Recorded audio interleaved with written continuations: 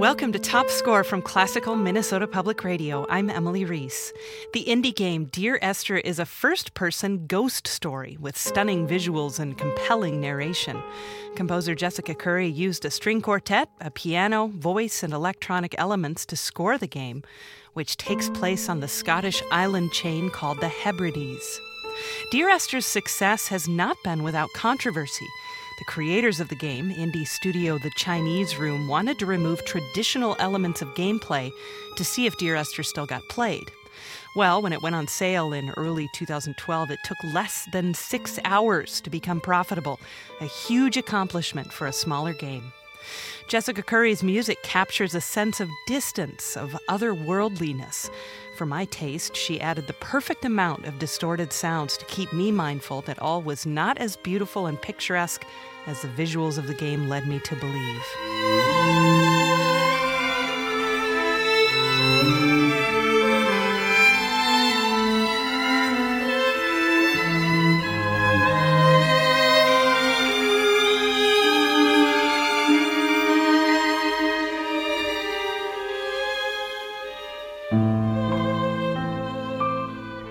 Thank you for making time in your schedule to speak with me about this wonderful music you did for Dear Esther. Oh, thank you so much for having me. I still can't quite believe that people are interested in it and want to talk about it, so it's lovely. Yes. Will you tell me how Dear Esther started? Dear Esther started as a Half-Life 2 mod in 2008, so we built it with very, very little money. We had a very small grant. And actually it came from Dan Pinchbeck, who's the creative director of The Chinese Room. And he works in academia and wanted to ask a very specific question to gamers, which was, if you remove traditional gameplay, will gamers still want to have a gaming experience? So he stripped it right back and it just became about exploration. Mm-hmm. And we released this mod on ModDB thinking, well, it might get 50, 60, downloads, and couldn't believe at the almost immediate response to it. Mm-hmm. We were absolutely gobsmacked. So it started out as this very small thing. And then a very, very talented man called Rob Briscoe, who's a designer, played the mod on ModDB and said, I think this could be absolutely amazing as a fully fledged game. Mm-hmm. Would you like me to do the art for it? And of course we jumped at it. He'd been working on Mirror's Edge, which is a phenomenal looking game. Mm-hmm. And he then spent 3 years pretty much locked in a cupboard, eating pot noodles, doing this labour of love for nothing. And so it's been a very, very long process to get from 2008 to here. And you mentioned The Chinese Room. Can you explain what that is? So The Chinese Room is our development company. Basically, it's Dan Pinchbeck and me. There's just the two of us. We're very small, and it's very unusual for a composer to be co-director of a games company. Mm-hmm. But we knew from the start that we wanted music to be a really central element to the game-playing experiences and the games we made. So it seemed to make sense to kind of formalise that arrangement. And it works out really well, and it's very hard work because we'd never run a business before, and it's very challenging on those kind of day-to-day business levels, but it's also an amazing amount of fun.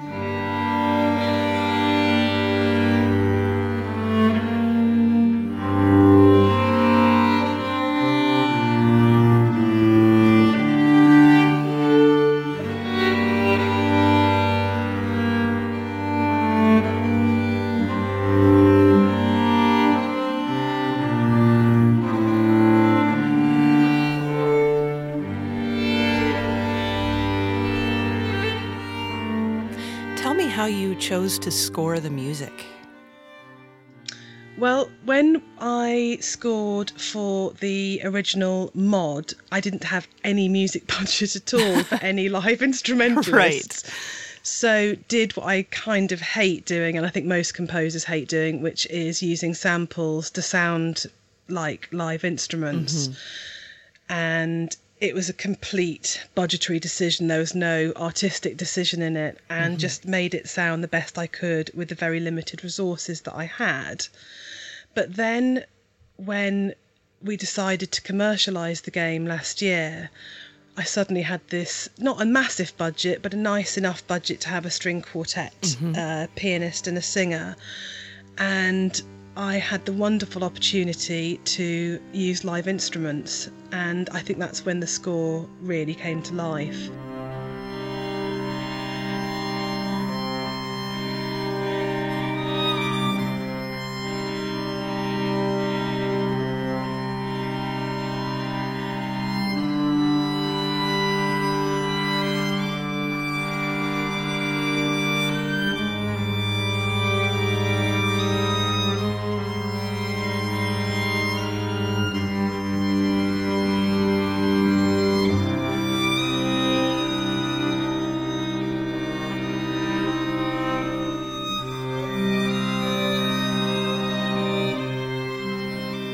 It is such beautiful melodic chamber music, and I adore hearing chamber music in a game. Thank you so much. A lot of the decisions that I made around Esther were out of ignorance rather than aesthetic or creative decisions, because I'd never written music for a game before. I went to the National Film and Television School, so I kind of had an idea how to score to picture, but games were a completely new territory for me at that time. And so I wrote the music that I really wanted to write without really any consideration of what game music normally sounds like. So the music tells a very linear story in a way. It isn't... there are no loops in the music for Dear Esther, which I didn't realise at the time is highly unusual. Yes. And it has a dramatic and narrative flow of its own. And I think what's so amazing for me is that people really responded to that. People didn't go, what is this? Or it doesn't sound like game music, or I don't think that's fitting. People had a very beautiful response to it. So I was really touched and amazed by that.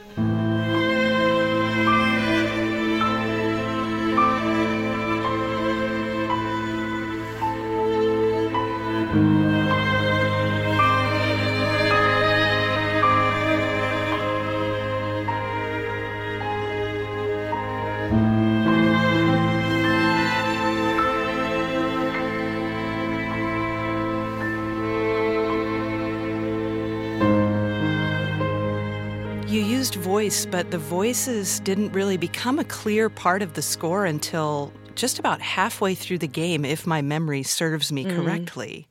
And then other sounds begin to kind of creep in as well. So can you talk about that linear, that kind of arc that you chose, well, just kind of accidentally ended up writing, I guess? Yeah, definitely. Dan Pinchbeck is absolutely fantastic to work with because he lets you be good at what you're good at doing. He doesn't really interfere, and pretty much the only thing he said at the beginning was that he wanted there to be space and silence, and that no element of the game should be overpowering or kind of really in your face. It shouldn't be telling the story too overtly. He wanted this ambiguity. And so to me, the voice represents a facet of Esther, the character, but I never wanted it to become a really overt link, because I think then that would have spoiled the mystery. So that sung voice creeps in very gradually as the game continues. So you get this idea of this ghost almost, I think, of a woman who isn't there anymore, but you need that sense of mystery around it. I always work pretty much with soundscapes as well in my work, and that's a really important facet of what I do. So in the original score in 2008, I had a lot of soundscapes and distorted sounds, and we decided to keep those for the remake as such of the game. And again, it's about this kind of muffled attempt at communication that you get these... The radio mast is so important, a visual symbol in Esther, and so I wanted to have these scrambled signals, and that you're getting this sense of communication, but there's always that ambiguity there.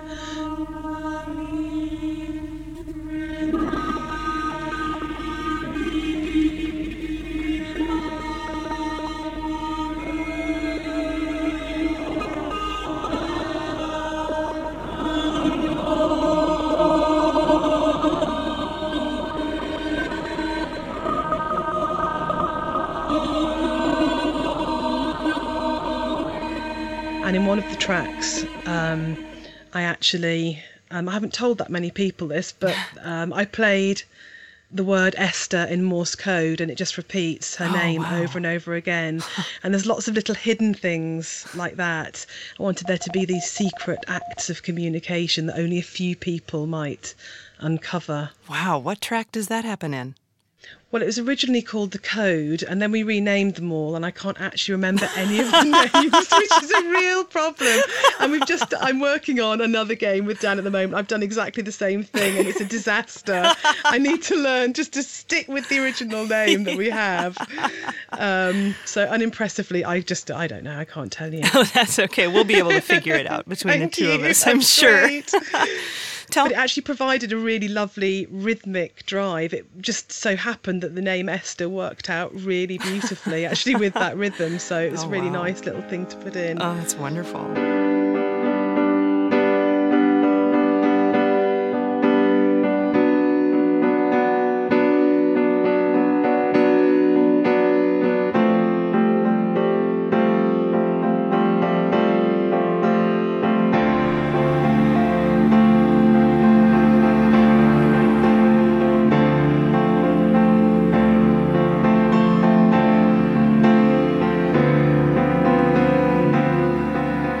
Esther is definitely one of the most recent projects in a growing list of games, which a lot of people kind of question whether or not it's actually a game.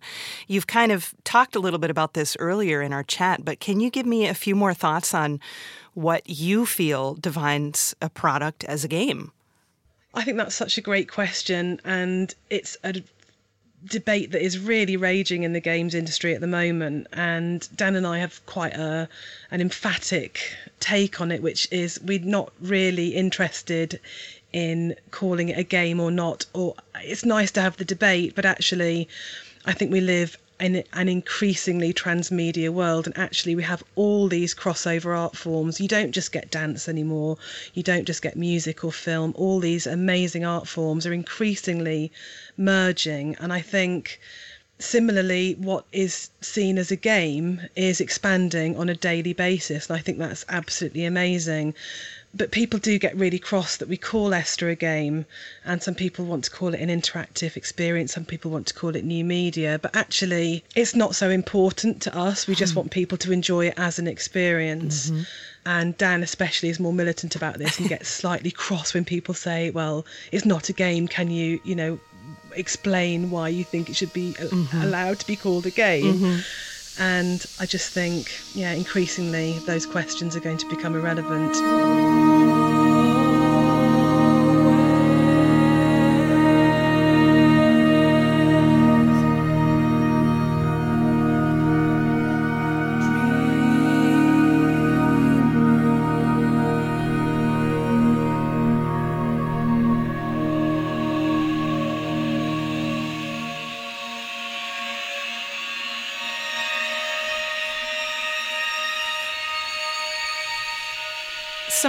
Not some of the visuals. The game, the entire experience is visually just breathtaking. And especially when you get down into the caves, it's so gorgeous. What kinds of visuals did you have at your disposal when you were originally writing for Esther? Oh, first of all, thank you so much for those comments. I will pass those on to Rob, because I do think his artwork is absolutely breathtaking. Yes. And it was so important for me as a composer to see those images. And I remember when he first sent through the caves, I cried, which doesn't happen very often when I'm working, because you kind of have your, work head on. But I just was so overwhelmed by those images. And I just thought at that point, you get that special feeling where you think, we've created something really amazing here. Mm-hmm. And actually it was quite a lot to live up to, because I think his visuals are so strong. Mm-hmm. And so beautiful that actually it really confirmed that I wanted the music to be about restraint. And that was really important to me, that sense of no facet, no part of the game should overwhelm the other. So we had three very strong elements, I think, with Dan's writing, with the narrative, with Rob's visuals and my music. And we knew that it had to be a sort of a trinity where no one was kind of taking the lead or Yes. shouting over the other one. And I think one of the reasons why people like the music is because it lets the story and it lets the visuals breathe. I hope that's what I wanted to achieve anyway, which is that sense of space and that very Scottish sound, Yes. which I couldn't achieve in the original when I was using samples. When Sure. I reorchestrated it, I had the opportunity to work with some amazing musicians and to give it that sort of very non-vibrato sound, very sparse, very Yes. spare, quite lonely. Yes. And Very English in a lot of ways. yeah, a lot of people have said that to me, actually, which is really funny because when you come from a place, you don't realise Right. that you're imprinting this cultural heritage so strongly.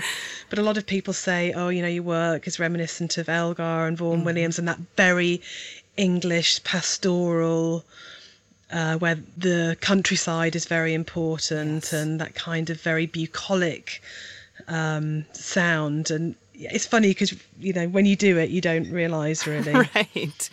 Now, not an Englishman, but a very famous composer, Mendelssohn wrote a great overture all about the Hebrides, and I've always wanted to visit the Hebrides because of that overture.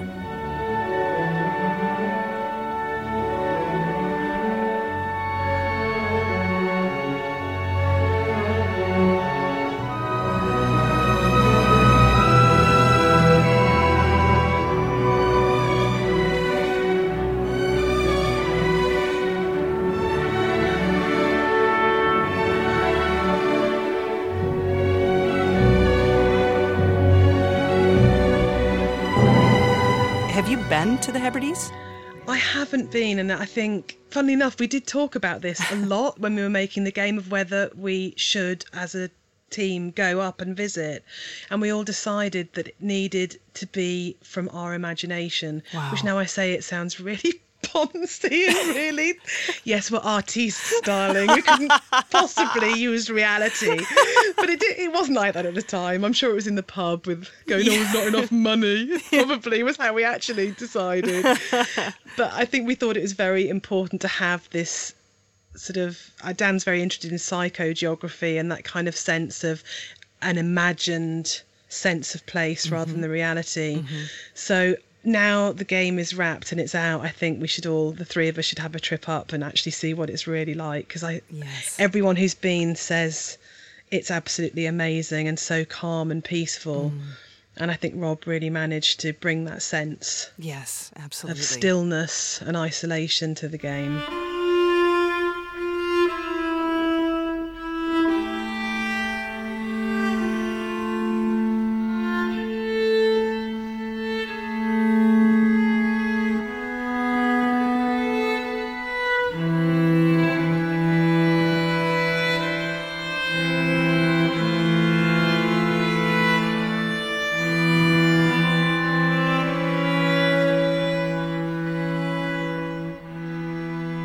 Tell me a little bit about your musical background. I only started playing the piano because my brother was doing it and I was really jealous, and we're very competitive. And this is like, I was born in 1973, Emily. I'm going to go right back. This could take some time, this question. So I fell in love with the piano straight away and started composing very quickly. Did lots of music at school, but then decided that I wanted to be a princess in an ivory academic tower. So I went to study English literature instead of music, and then just missed music so badly. Even though I did lots of music making at uni, I just thought I've not the wrong path, but not a path I wanted to stay on. So I applied to the National Film and Television School, thinking I had no hope in hell of getting in. I didn't have any experience. It's hugely competitive to get in. I made a complete mess of my interview. It was just absolutely chaotic. It was dire. And then spent 3 years at the National Film School. And in the first few months of me being there, the head of music brought me in and said, the only reason a woman should be in this office is to clean it. What? And I just thought, okay, I'm going to have a really hard time here. And I did. It was very male dominated. I was very young. I was the youngest person that had ever been to the film school. Wow. Was completely in over my... I had no idea what I was doing. I look back and I think it was like sending this tiny prawn into just a sea of evil sharks. It was horrible. But it toughened me up. I learned a lot. And then went off in all kinds of weird and wonderful directions. I did installations and sound art and scores for documentaries.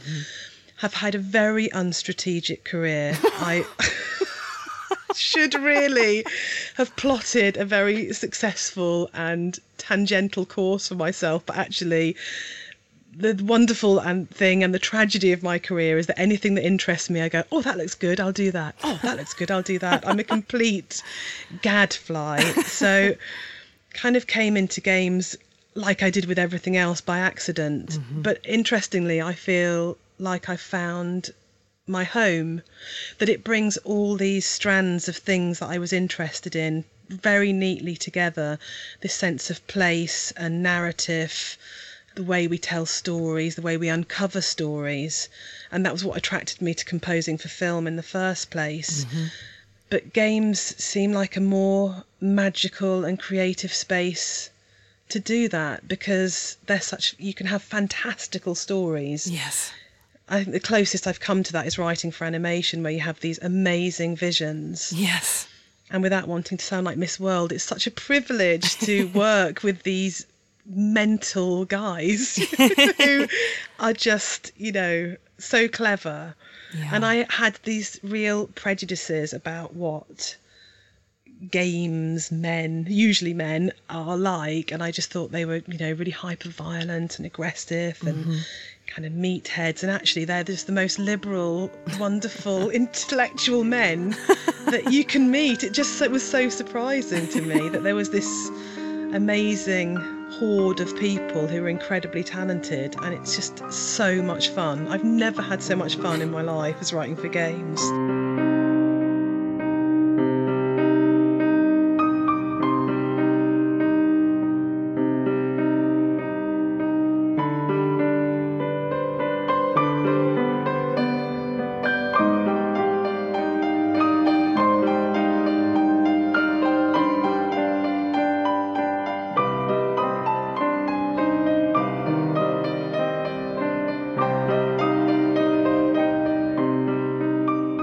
Other projects are you working on right now?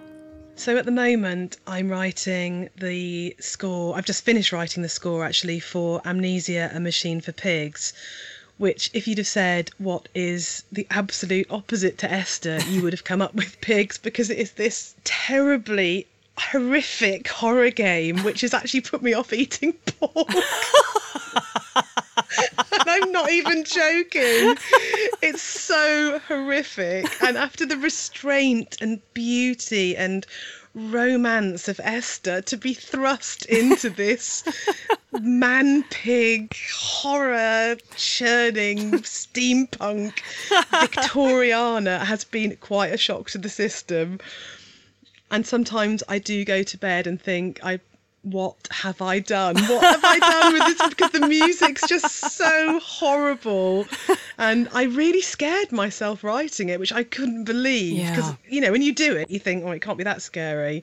And often I'd leave it playing without realising, and I have my headphones on, and it starts up, and it's just horrible, the music. Horrible in a wonderfully scary kind of way, right? Absolutely. Yes. That's exactly what I wanted to say. Yes.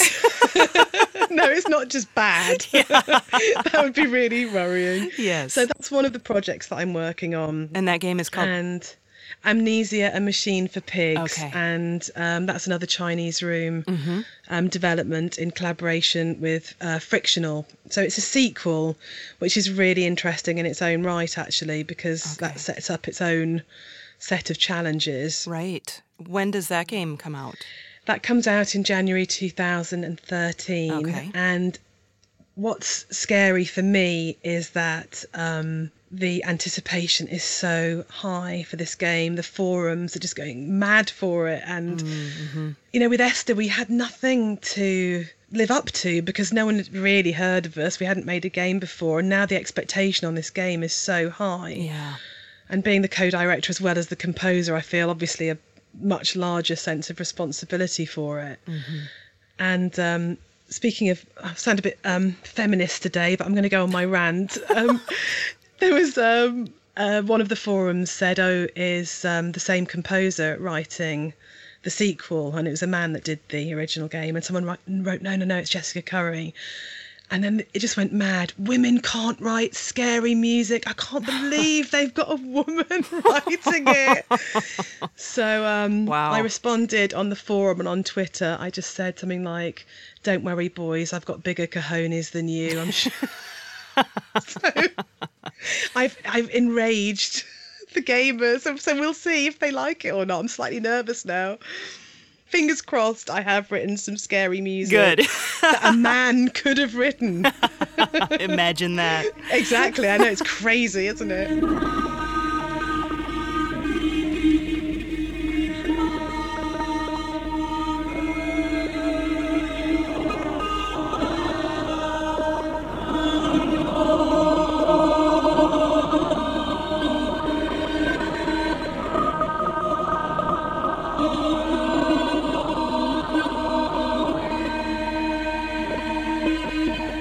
What kinds of other music are you working on, though? Because you said you always kind of have your finger in a pie. So let's hear what kinds of other things you're doing right now.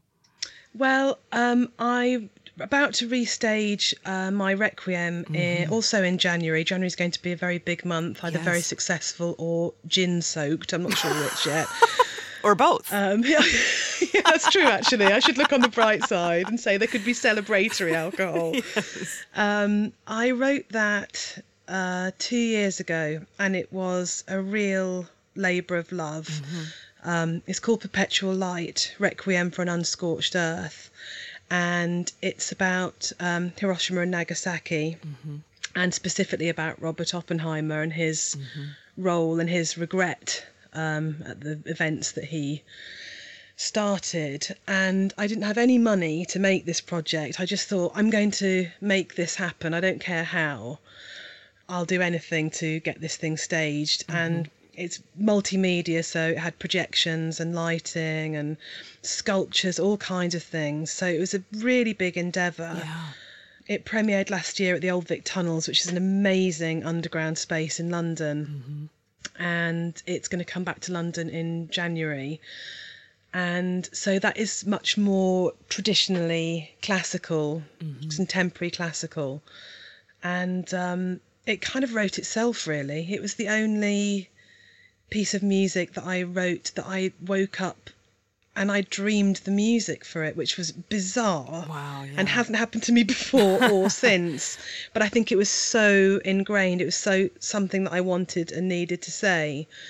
So it's amazing to get the opportunity to restage that. And there's video online, correct? If we want to hear Yes. part of it, we can see it online. You can see the original show at the Old Vic Tunnels. Yeah, So it does look like an amazing space.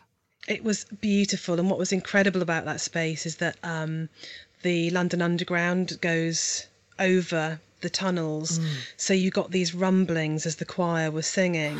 And it sounded like, you were underground after a nuclear attack. And it was really chilling, and it added so much to the atmosphere. Confutatis maledictis, confutatis maledictis, flammis acrebus addictis, flammis acrebus addictis.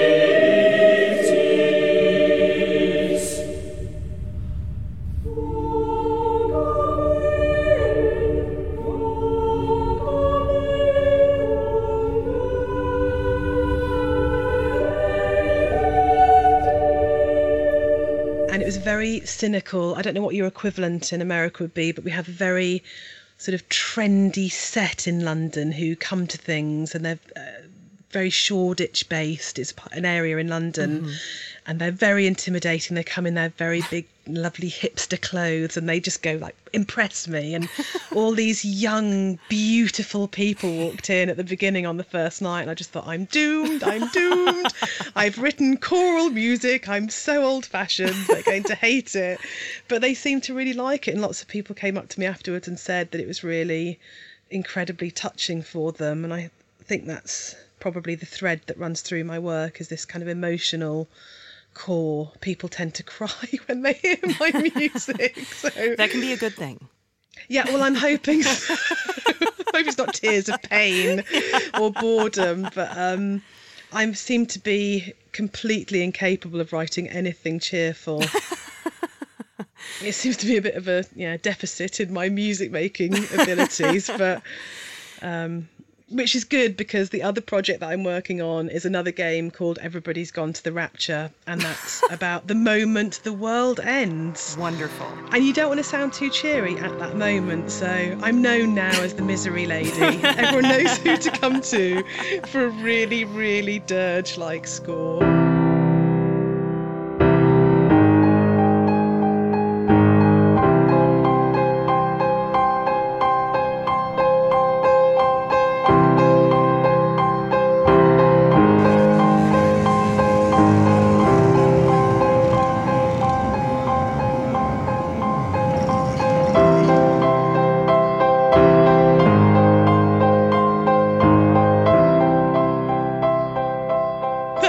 About doing Pigs, the horror game, was it gave me the opportunity to actually be incredibly camp and large, and yes. I actually broke my keyboard playing one of the tracks in because I got so carried away in my gothic kind of world. Wonderful. So it was lovely to have a break from my usual style. Oh, indeed.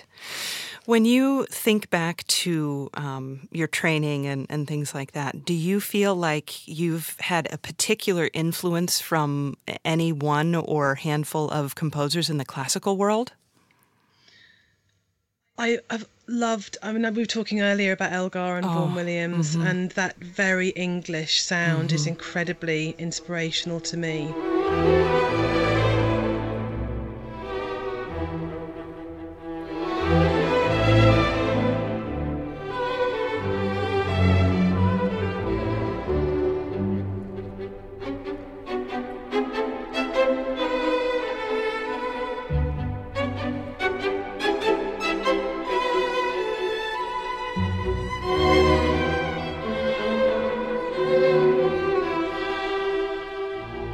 Also, at the moment, I listen to a lot of Nico Muhly. I think he's really amazing. I think he's just going to keep getting better and better.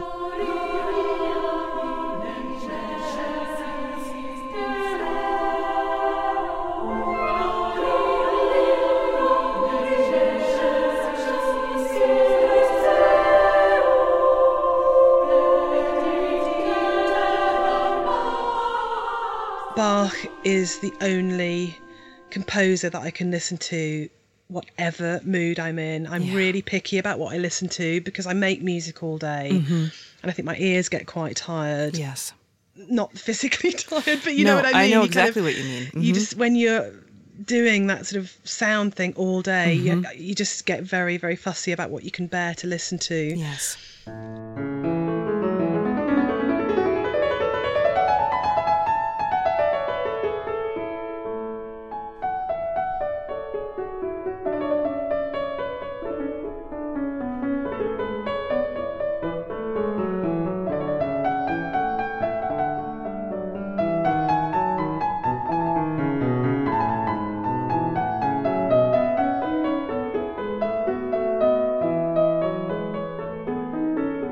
And what I find really interesting is how my taste evolves as I get older. I used to really love the Romantics. I used to love Rachmaninoff and Debussy and Ravel and that French school. And actually, I'm much more into discordant, sort of Schoenberg, Shostakovich, all those kind of more maybe slightly difficult people to listen to.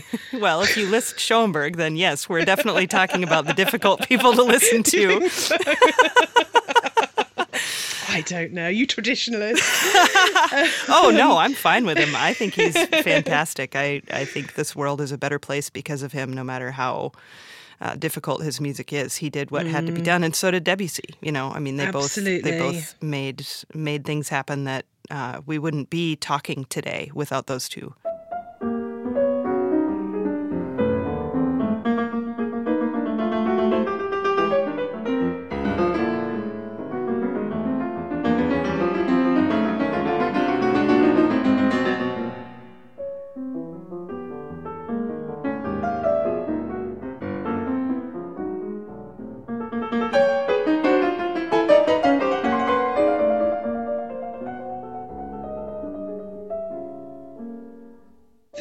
most important thing that I learnt on Esther was don't underestimate or prejudge your audience, because I think so much media, not just in the games industry, in everything, in television, in novels, all over the place, people are saying you need to dumb down, it needs to appeal to the lowest common denominator, we need to go to it needs to just be for everybody. And what Dan and I thought was, if it's for everybody, it's essentially for nobody.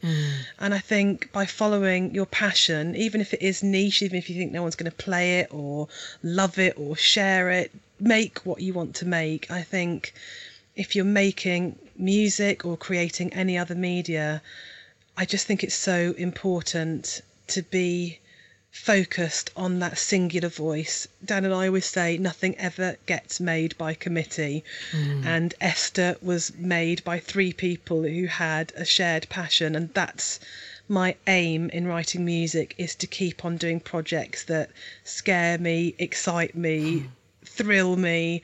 I'm not a jobbing hack, I never will be. I'll probably be quite poor forever being the terrible businesswoman that I am. But it just feels like every day is such a joy. I can't believe I get to do this as a job, and that's a wonderful feeling. Well, we are quite happy that you get to do it for a job as well. Oh, thank you. You've been so lovely today. Yes, well, I look very forward to hearing everything else that is coming our way from your pen, and yes, we'll just hopefully get to talk again, maybe after Pigs or something. That would be wonderful. I hope it doesn't scare. Well, I hope it scares you, but not too much. Have a sort of medium level reaction of fear.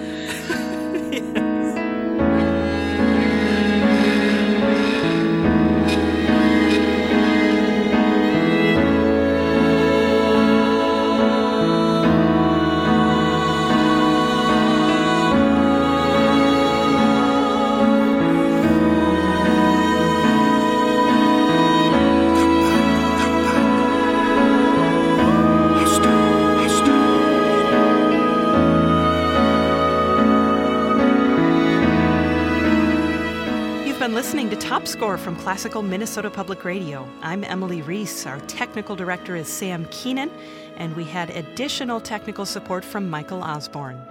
Couple of important things. You can follow Top Score on Twitter and Tumblr at Top Score Podcast. If you have feedback for us, you can actually find a link to send feedback at classicalmpr.org/topscore. And a reminder also that if you enjoy Top Score, consider becoming a member of Minnesota Public Radio or making a one-time donation. You can find out more at minnesotapublicradio.org.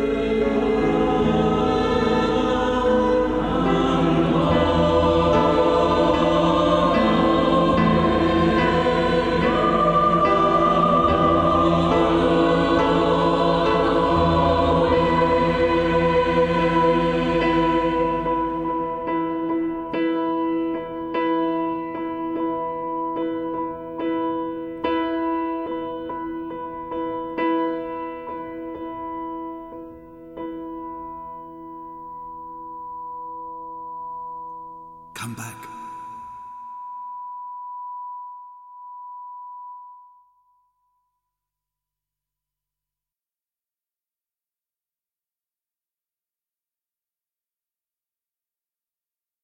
The perfect Easter egg.